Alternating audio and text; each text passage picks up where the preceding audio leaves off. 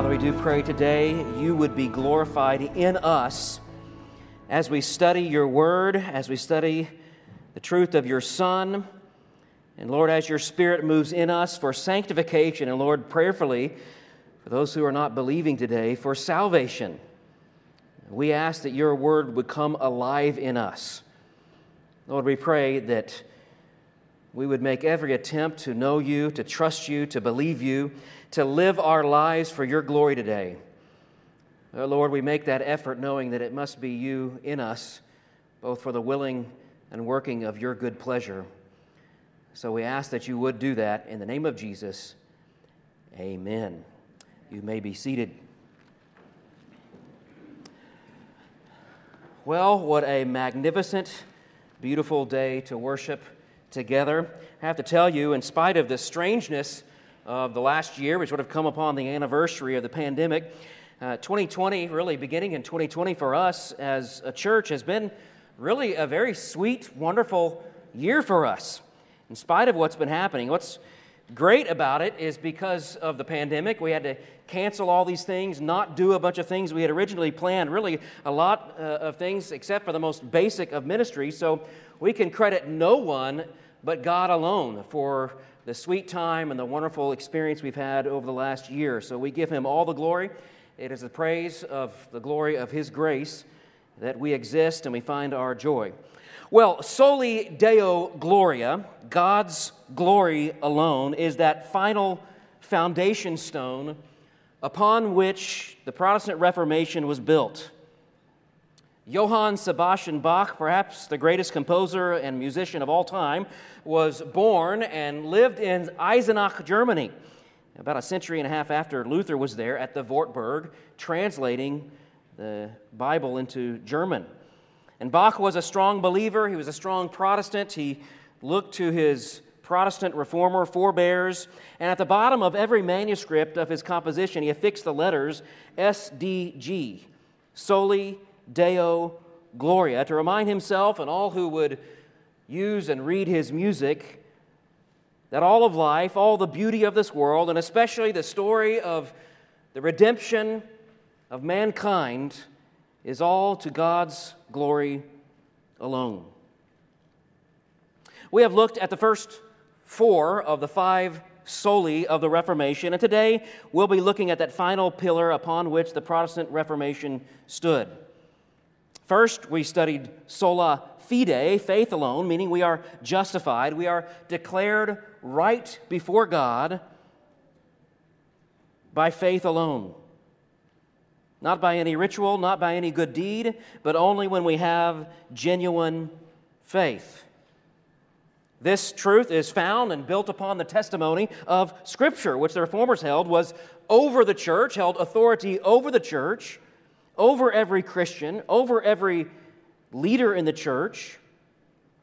And therefore, the Scripture stands as our final authority in the church and stands as the centerpiece of everything we are as Christians and everything a church is as the church of Jesus Christ.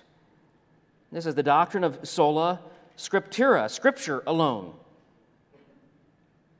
Well, Scripture teaches that because of this, because of the fallenness and depravity of man, salvation cannot come by our own merit, and we find in Scripture that salvation must be an act of God's grace, and therefore we studied sola gratia, grace alone. And of course, God gives us His grace through Christ alone, solus Christus. Christ is the only mediator between God and man. And today we come to the final point, Soli Deo Gloria, God's glory alone. Really, it's best to think of it as to God's glory alone. The whole of history, but especially the story of redemption, the whole of history and the story of salvation of mankind, even of individual souls, is all to magnify the glory of God. And so we as believers, we live our lives not to ourselves, not for our own pleasure, not to bring glory to our own abilities, to our own accomplishments, or for our own pride. We live our lives to God's glory alone. After the Reformation, various groups of Protestants began to write down their core beliefs in confessions and creeds, and oftentimes those creeds would be taught, particularly to children, through a series of questions and answers with references that they had to memorize. These are called catechisms. To catechize your children is to teach them these questions that go along with all that you believe with the Scripture references. The most famous of all these catechisms is the Westminster Catechism, based upon the Westminster Confession, of course. Question number 1 is, what is the chief and highest end of man? Answer: man's chief and highest end is to glorify God and fully to enjoy Him forever. The Baptist Catechism, based upon the London Baptist Confession, which is probably the second most famous of all creeds, the Baptist Catechism, written by Benjamin Keach, said the exact same thing. Man's chief end is to glorify God and enjoy Him forever. Well, that's my goal today, not only to glorify God in myself and what I'm doing up here, but to do it by convincing you that your purpose, your best life is not in pursuing your purpose or your own desires or your own meaning, but in pursuing God's glory alone in everything. God created us to worship Him, to give Him glory, to magnify His attributes, not our own, to magnify His redeeming love, not our own. And any discontentment or inner turmoil or lack of joy or lack of peace, it all comes down to our failure to glorify God and to enjoy God. So my objective today is to convince you, to awaken in you a desire to glorify God in everything, to wake up every morning with that driving objective in your heart. I will glorify God. I'll magnify God. All right, well, it's with this in mind. Let me read today's passage. Romans chapter 11, if you'll turn your Bibles to Romans chapter 11, and we'll get to studying this final point, and I want to illustrate it as I have been with some illustrations out of the Protestant Reformation, defining who we are as Protestants. Romans chapter 11, I'm going to read verse 30 down to verse 36. Let's follow along as I read aloud.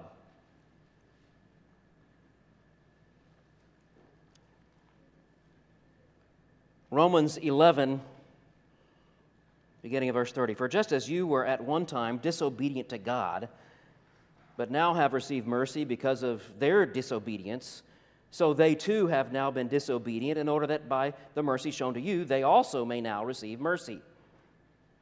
For God has consigned all to disobedience, that He may have mercy on all. Oh, the depths of the riches and the wisdom and knowledge of God!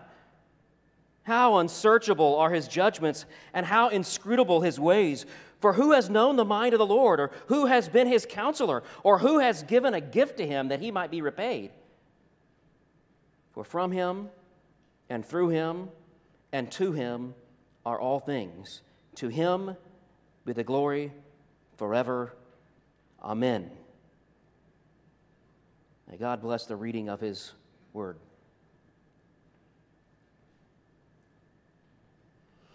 As the Reformation spread across Europe and beyond, the Protestants adopted a phrase that not only described a transition from the Dark Ages into a time of out of superstition and darkness into a time of revelation and the bright light of Scripture being opened, but it was a phrase that described people's individual experience of salvation. That phrase is post tenebris lux, after darkness, light. And what a great description of history, but not just history, but of the individual experience of salvation. A spiritual awakening that swept across Europe, but also a spiritual awakening in our own hearts, post tenebris lux. Story after story would be emerging of people, individuals being freed from the slavery of sin, the slavery of a graceless religion of merit, to these wonderful Reformation truths of God's grace, free and pure, all for God's glory. And before the Reformation, there was a general belief that unless you're doing something at the church, on the church premises, some sort of ritual or at least some sort of religious act or some sort of act of service on the church premises, you really weren't doing anything in terms of the kingdom. You really weren't glorifying God at all. You had to come to the actual church facility to actually glorify God. It was secular. Everything you did on the outside of the church was secular. The only thing sacred you could do, the only thing that you could do to glorify God was to come to the church and actually do things. But the Reformers rediscovered what Paul said in 1 Corinthians 10:31. Whatever you do, whether you eat or drink, do for the glory of God. Everything. Your work, your raising of children, your toiling in the field, your toiling in the factory, your fighting in an army or leading an army, all of it can be done for the glory of God. You can enjoy God and glorify God in the most mundane task of life. You can do it at this very moment. You can even suffer and glorify God. You can even go through hardship and glorify God through it all. One of the stories, it may be a little bit apocryphal, but one of the stories is that of a cobbler, that's a shoemaker, or a shoe repairer, coming up to Luther, and he was very concerned about giving glory to God. He was worried that as a cobbler, he really wasn't able to give glory to God, and so he professed to Luther. He said, I want to become a pastor, but not because I want to be a pastor, not because I feel called to be a pastor, but because I just feel like I can't give glory to God as a shoemaker.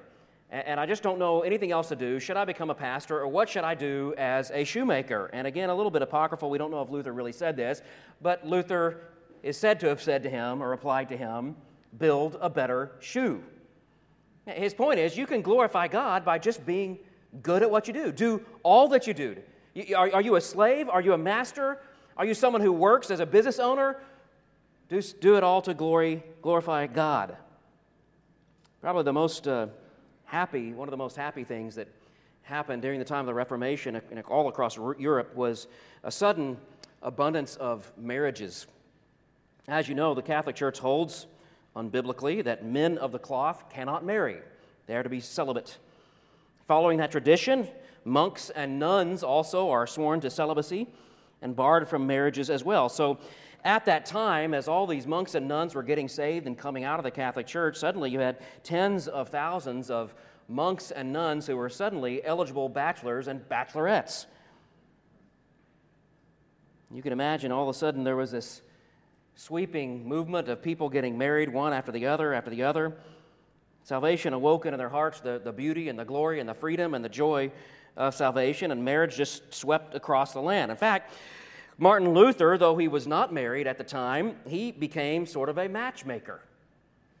And he would pair people off. It sort of reminds me when I went down to Fiji for the first time and met, or maybe it was the second or third time I went to Fiji, but at some point early in my trips down to Fiji, I met this president of a seminary down there, the seminary that we support, Pramin Choi, his leader, the guy who went before him, Dr. Narayan Nair, and I was told that he would do this very thing. He would call a meeting with some young seminary student, and he would call a meeting with some young lady from his church, and they would come in the meeting. He said, now you two are supposed to marry. And they usually would just go do it. I imagine this is what Luther was doing. He was just getting people in his office and saying, now you're supposed to marry him, and he's supposed to marry you. You guys get married and have children. And they would say, okay. All these marriages kept on happening. Well, the story goes like this. Luther would also not just marry people, rescue people out of the Catholic. There's a lot of persecution still going. A lot of people being killed. A number of Luther's friends were killed. And so Luther was sort of running this underground railroad and getting people out of the Catholic areas and into sort of Protestant villages where they would be more protected. And he was contacted by a group of nuns in a convent not far from him. 12 nuns contacted him and said, we've all come to saving knowledge of Christ. And we want out of this convent, but we've been told that we could be killed if we try to escape. And Luther arranged for a friend of his, a fishmonger, to go to the convent under the auspices of dropping off and picking up some fish. And he went to this place, and he took these nuns and hid them in 12 barrels of herring. And he took his wagon, and he took these nuns back to Wittenberg, and these ladies arrived and Wittenberg, rather smelly, I assume, and they got out of the barrels, and very quickly Luther began to pair them off with men there in Wittenberg. Many of them former priests, former monks. One after the other, they began to get married, and all the way to the point it left to just one left, a lady by the name of Katie von Bora. And he couldn't find a suitable man for her. In fact, I think he tried several times, and there was just nothing could work out. And this lady was a daughter of an aristocrat, and so some men were sort of a little more afraid of her and didn't know what to do and couldn't handle it. And people began to suggest, Luther, you ought to marry Katie von Bora. In fact, Luther's father, who had gotten saved by this time and had moved up there and was supportive of Luther, said, yeah, you need to marry. I want some grandkids. Marry this young lady. Now, Luther said no. He said, I don't want to marry because I'm pretty sure that I'm going to be captured and executed at some point, and I don't want to leave behind a widow and a bunch of children. I don't want to do that to anybody. And so he just resisted and resisted and resisted. But Luther's father, Hans, and some of Luther's friends there prevailed upon him, not with the idea of love, but with logic. Luther did not fall in love with Katie von Bora. He fell in logic with Katie von Bora. He said, there are three reasons why I'm going to marry Katie von Bora. He says, one, I'm going to seal my position as a Protestant. Protestants marry, and therefore I will marry. He said, second, I want to do this to spite the Pope and the devil. I want to get married to this woman, not because I love her, not because I think she's beautiful, because I want to spite the Pope. And then third, he said, I want to marry to please my father. So Martin Luther and Katie von Bora married, 1525. And it probably surprised Luther more than it surprised anyone else that right after their marriage, he fell head over heels for her. He fell deeply in love with Katie. Their home became known far and wide as a place of great laughter and love. Katie and Martin had 6 children, what we call an overachiever. Luther, like some of you young fathers, prided himself how fast he could change a diaper.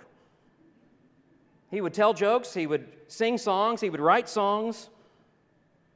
By all accounts, this family was glorifying God and enjoying Him. The glory of God has so many aspects, and the glory of God, the truth of God's glory can be realized in so many aspects of our life. All the beauty and the radiance of God can shine forth like facets of a diamond. And the more you live your life for the glory of God, the more you realize there's all kinds of ways that you can bring glory to the God that you love. Whether it be in marriage or childbearing or work or the church.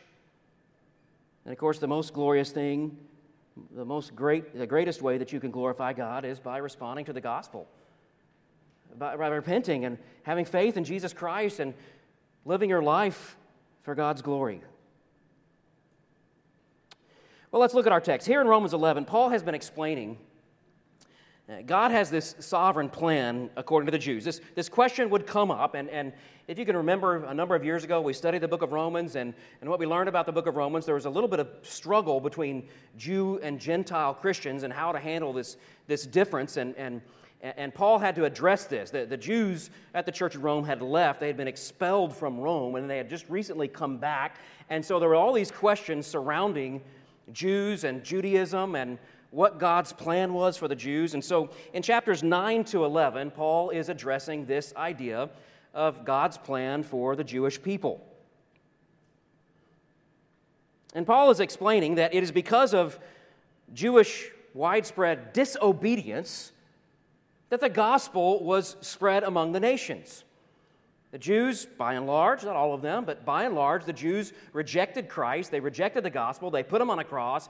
And because of this activity, the gospel began to be spread. And God turned to the nations. The Jews were essentially rejected. Again, not that every Jew was rejected by God, and many Jews were saved in that time. But by and large, the Jews rejected, God rejected them, and the gospel went to the nations. Because of their sin, in other words, the gospel went to the Gentiles. And Paul is explaining, you kind of heard it in those early verses, Paul is explaining, just as their disobedience led to your salvation, they're going to look upon this great salvation and the fact that you were saved out of disobedience into salvation, one day the Jews will look upon that salvation and essentially be jealous in a spiritual way, and they're going to want to follow Christ themselves. And so the gospel will reach, in the end, by God's sovereign hand, by God's sovereign plan, it'll reach both the Gentiles and the Jews. This is God's magnificent sovereign plan.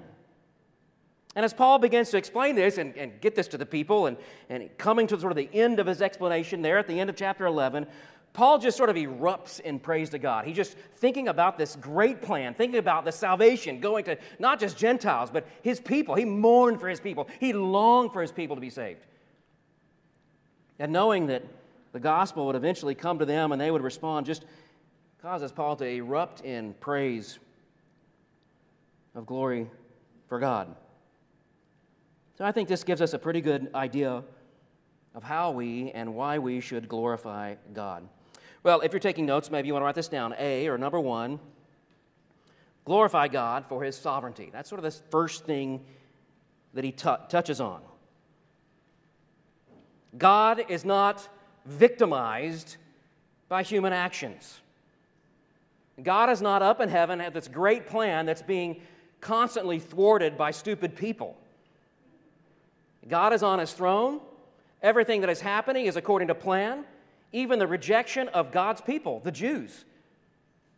This is not something that took God by surprise. This is not something that God didn't expect, and He fully expected the Jews to celebrate the coming Messiah, and how disappointed was God when they rejected Him? No, this was all part of His plan. In fact, His plan was that they would reject Him so that it would put Christ on the cross. It was all part of His sovereign plan.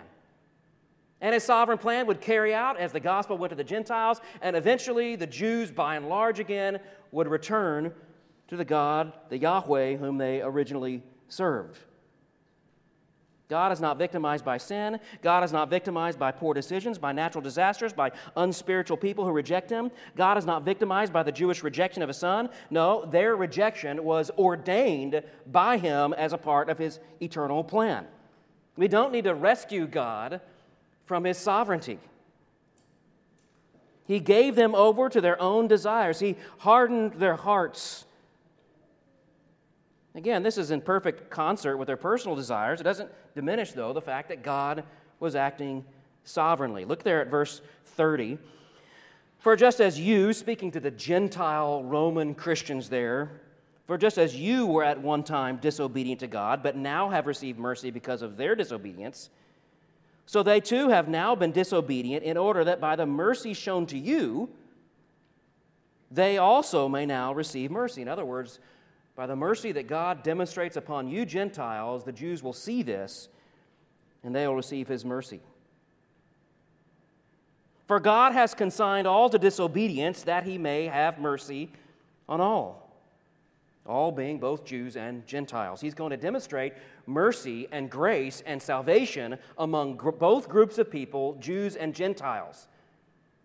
And in His sovereign plan, even though it does not accord with His moral will in terms of doing right and wrong, even though His sovereign will is different from that, His sovereign will has decreed that there would be disobedience, that there would be sin, that there would be hardship for an era so that He could display His mercy and grace. It's all part of God's magnificent plan. And this is a message that Paul has been giving the Romans from the very beginning.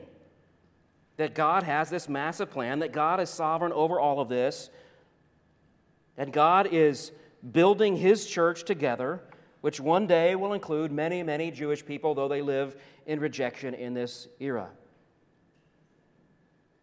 Romans chapter 1, we learn about God's sovereign plan, calling the saints to salvation. In Romans chapter 2 and chapter 3, Paul asks, does the unfaithfulness of the Jews, does this somehow mess up God's plan? Does it nullify the promise of God? Not at all, Paul says. This is all according to God's sovereign plan. You see God's sovereignty in chapter 4. God chose Abraham, and the result of God's choice of Abraham is that Abraham had faith in God. In chapter 5, Christ died for the ungodly. In other words, Christ didn't die for people who were making good spiritual decisions. Christ didn't die for people who were just a little bit better than everyone else. Christ died for the ungodly. Chapter 6, you who were once slaves are now set free. Why? Because of the sovereign grace of God. Chapter 7, even though we deal with the residue of sin in this life, Paul praises God, thanks be to God, through Jesus Christ our Lord. He doesn't say, thanks be to God, I was just, at the right place in the right time and made the right choices. No, it's God from start to finish. Chapter 8 highlights, of course, the sovereignty of God, that famous verse, verse 29, those whom he foreknew, he also predestined to be conformed to the image of his Son. Romans chapter 9, though they were not born, talking of Esau and Jacob, they were not born, had done nothing either good or bad, in order that God's purpose of election might continue, not because of works, because of him who calls. She was told the older will serve the younger. God's sovereignty. Romans chapter 9, verse 15, he says to Moses, I'll have mercy on whom I have mercy. In verse 18, so then he has mercy on whomever he wills. He hardens whomever he wills.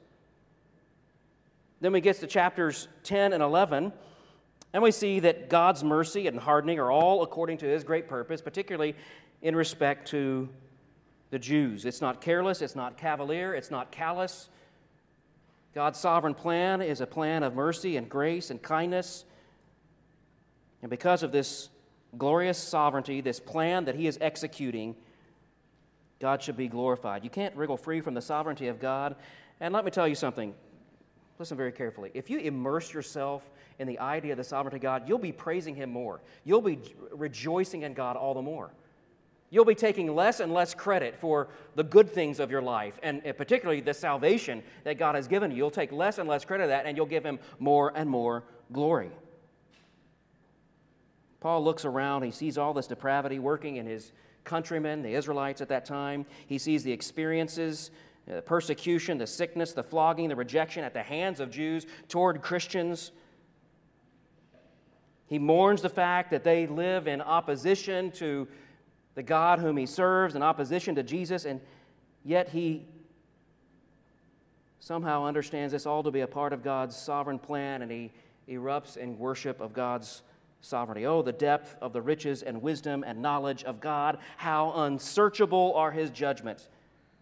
How inscrutable his ways. He glorifies God for his sovereignty, his sovereign plan that he's executing. Number 2, glorify God for his mercy. You hear this all throughout this passage. Grace, of course, is receiving that which we did not deserve. God gives us faith, God gives us repentance, God gives us perseverance, God gives us joy. All of that is of grace. Mercy is a grace that God gives us, but mercy is God withholding from us the things that we do deserve. And you can see this grace of God, his mercy,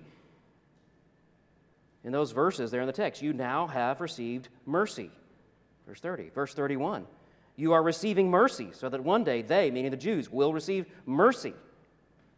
Verse 33, all this hardening and disobedience, all this movement of history, all this sovereign plan of God is so that he can display his mercy on all.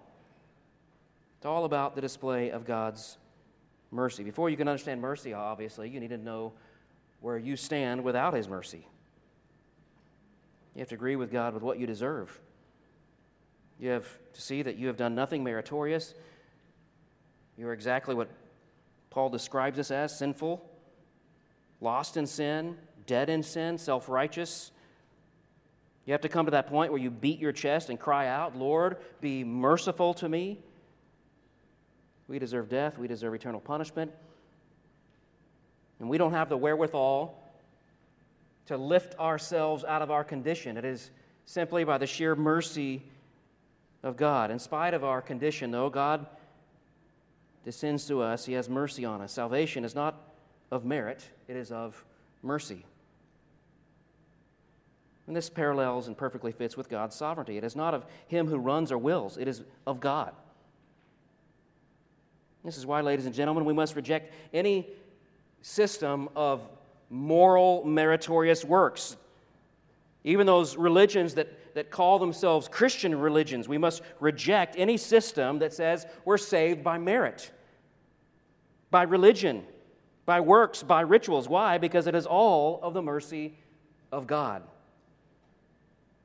And it's all of the mercy of God so that we would give God glory alone. Psalm 89, I will sing of the mercies of the Lord forever.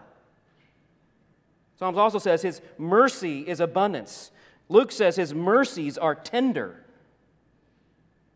You see this all throughout the life of Jesus. The ones who are saved are not the ones who pile up prayers and accomplish and tick all the religious boxes. It's the ones who cry out, have mercy on me. Those are the ones who are justified, Jesus says. The blind man, Jesus, Master, have mercy on me. And what you learn there is that when Jesus says, your faith has made you well, he's really saying your faith has sozo, saved you. You've looked to me and cried out for mercy. You don't look to your own works. You look to me. And guess what? When that's your attitude, the Bible says God is faithful to have mercy. When someone comes to God crying for mercy, all who come to Him in the name of Jesus will be saved. This is a cry for mercy. Lord, I cannot save myself. I cannot work my way to heaven. I need your mercy. And when that bountiful mercy is unloaded on you, you in turn glorify Him. Blessed be the Lord, for He has heard the voice of my pleas for mercy. Psalm 28, verse 6. So we worship Him for His sovereignty. We worship Him for His mercy. What else? Glorify God for His supremacy. Glorify God for His supremacy. Now, when I first preached here in Romans, I think the word I used is the word that you find there in verse 33, inscrutability. But if I asked you to raise your hand if you use the word inscrutable or inscrutability this week, I would imagine not one of us would raise our hand. But even supremacy is not that great. Transcendence, perhaps. His might, His mystery, that He's far beyond us. This is the facet of God that Paul is worshiping there in verse 33. Oh, the depth of the riches and wisdom and knowledge of God. How unsearchable are His judgment. How inscrutable His ways. We're worshiping His supremacy. His ways are higher than ours. We don't understand. We don't understand how man must be responsible to repent, to believe, to have faith, and yet at the same time affirm the sovereignty of God and salvation. We don't understand how it all works. We don't understand His meticulous plan for the ages. It's all in the infinite, supreme mind of God. Paul has just explained this massive sovereign plan of Jews and Gentiles, how He's going to save Gentiles and then the Jews and control all of history to do so. And you spend any amount of time reflecting on this, it's staggering. The complexity and detail and power that God must have to plan and implement this scheme to save all the people whom He desires to save. Our little finite brains can't handle it. It's amazing how He moves heaven and earth, literally, to accomplish His purposes. Even as we think about the sovereignty and the mercy of God, absolutely unfathomable. You think you're sovereign over your home. You may think, well, I have some level of authority and sovereign over your home. You control it all. You do? What about the bugs, the weeds, the mold? We're always surprised. We're always caught off guard when something goes wrong. You're not sovereign at all.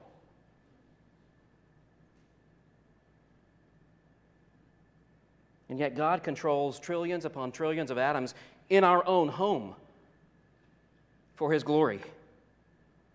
In just a small space, all under His supreme plan. That's His inscrutability, His supremacy. Psalm 92, verse 5, the psalmist says, His thoughts are very deep. Psalm 139, verse 6, such knowledge is too wonderful for me. It is high. I cannot attain it. In other words, my mind is too small. It is limited. I could never understand it. Now, to illustrate this, Paul gives us a few examples. The first is from Isaiah chapter 40.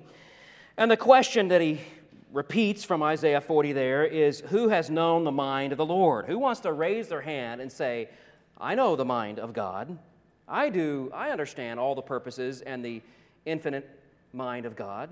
It's absurd. No one knows the infinite mind of God.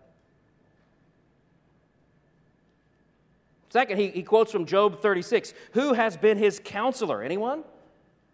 Anyone standing at the right hand of God? You know, we think of kings and leaders and them being very talented and gifted, and yet even the most gifted and most talented of kings and leaders has a whole host of advisors and counselors there to help him make decisions and understand things. And yet God needs not one counselor. There's not one of us, no matter how smart we are. We can't stand as God and stand next to God and give him advice. It's absurd. Finally, Paul quotes again from Job chapter 35, verse 7, also 41:11.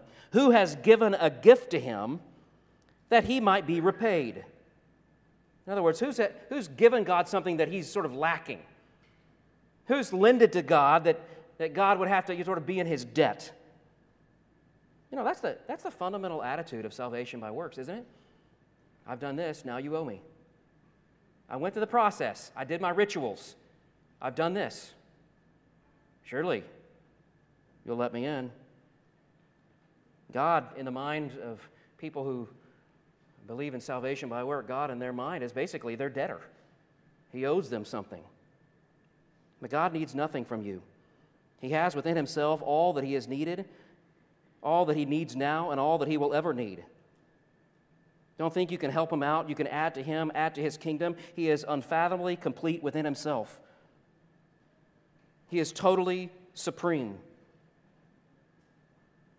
Some of you know that I used to live out in the country, Makaha.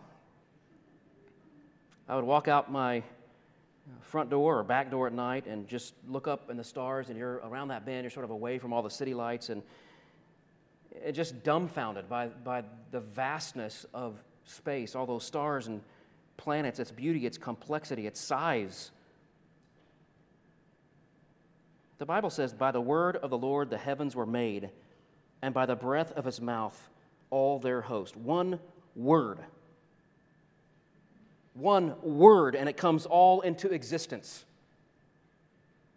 One word, and every atom suddenly exists. Every atom, with its purpose, with its objective, with its place in the universe, was all in the mind of God, and with one word, it suddenly is just there.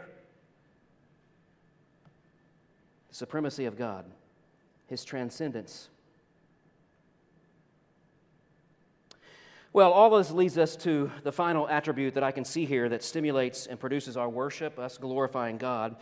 D, glorify God for his majesty.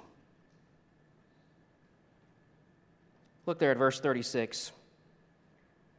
For from him and through him and to him are all things.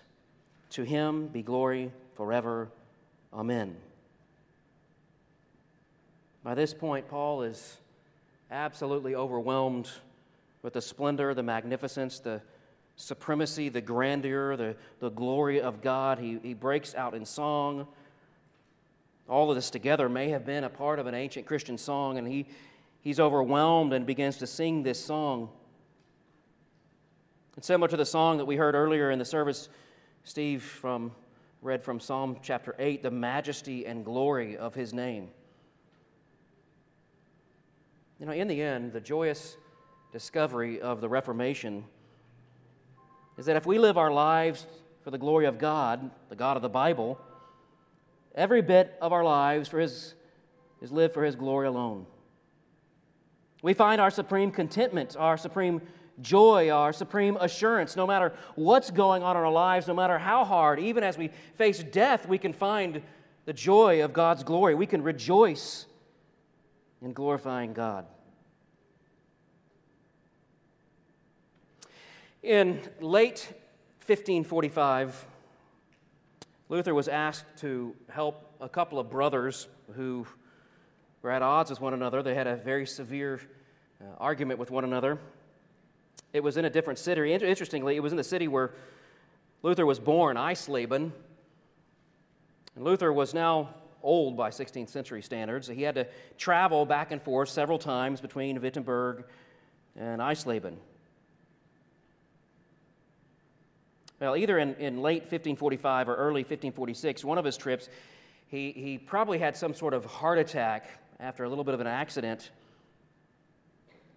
some other coronary event maybe, and he ended up sick by the time he got to Islave, and he ended up very sick in bed most of the time. In fact, as things progressed, it just got to the point where he could hardly do any work. In fact, it was said that toward the end he was only able to do about 1 hour's work, and the rest of the day he would just sort of sit in a fit of sleep 23 hours a day.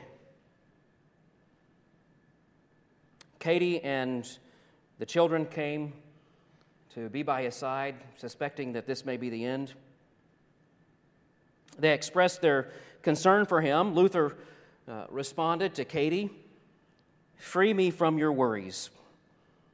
I have a caretaker who is better than you and all the angels. He lies in the cradle and rests on a virgin's bosom, and yet, nevertheless, he sits at the right hand of God, the Almighty Father. Therefore, be at peace." A few days later, on February 16th, a friend found a note that Luther had scribbled out and fallen asleep, and it was scrawled out on a scrap of paper, probably one of the most well-known quotes of Luther: "We are all beggars, this much is true." I would imagine this happened, he wrote this after a day of begging God for mercy, of begging God for the release even of death, facing the pain unassisted like we face today. Throughout the next day, Luther was said to have prayed over and over Psalm 31:5, the same prayer that Jesus prayed on the cross: "Into your hands I commit my spirit. You have redeemed me, O Lord, faithful God." He prayed glorifying God for Jesus Christ. He says Jesus Christ on his deathbed laying there that last day, he says, "Jesus Christ is the one whom I have believed, whom I have loved, whom I have preached, confessed, and praised, whom the Pope and all the godless revile and blaspheme." That day he prayed Luke 2:29, "Lord, let your servant now depart in peace." And late in that evening on the 17th of February, 1546, a friend came, and Luther was just almost with the Lord, but still stirring. He said, "Luther, are you ready to die, professing Christ and all the doctrine that you have taught?" Luther simply said yes and fell asleep. A few hours later, early on the 18th of February, 1546, Luther was ushered into the presence of our glorious God. And he lived, and he lives now even today, what he lived on earth, a life given for God's glory alone. The pinnacle expression of a human to live for God's glory is to respond to the gospel. You cannot live for God's glory unless you first respond to the gospel, understanding, believing, and obeying the gospel. Then, out of gratitude, you now have the wherewithal. The Holy Spirit is in you, and He indwells you and gives you the wherewithal to actually glorify God, not with empty works motivated by something else, but good works, true works that are motivated by the Holy Spirit that truly bring glory to God. Out of gratitude, you can live your life. If you have repented, you can live your life, your whole life, from now on into eternity, glorifying God and enjoying Him forever. Let's pray that we would do just that. Father, we thank you so much for the truth of these words. We pray that we would, like Paul, like Luther, like so many other saints who have gone before, we would first respond to the gospel, understand that Christ has given His life for us.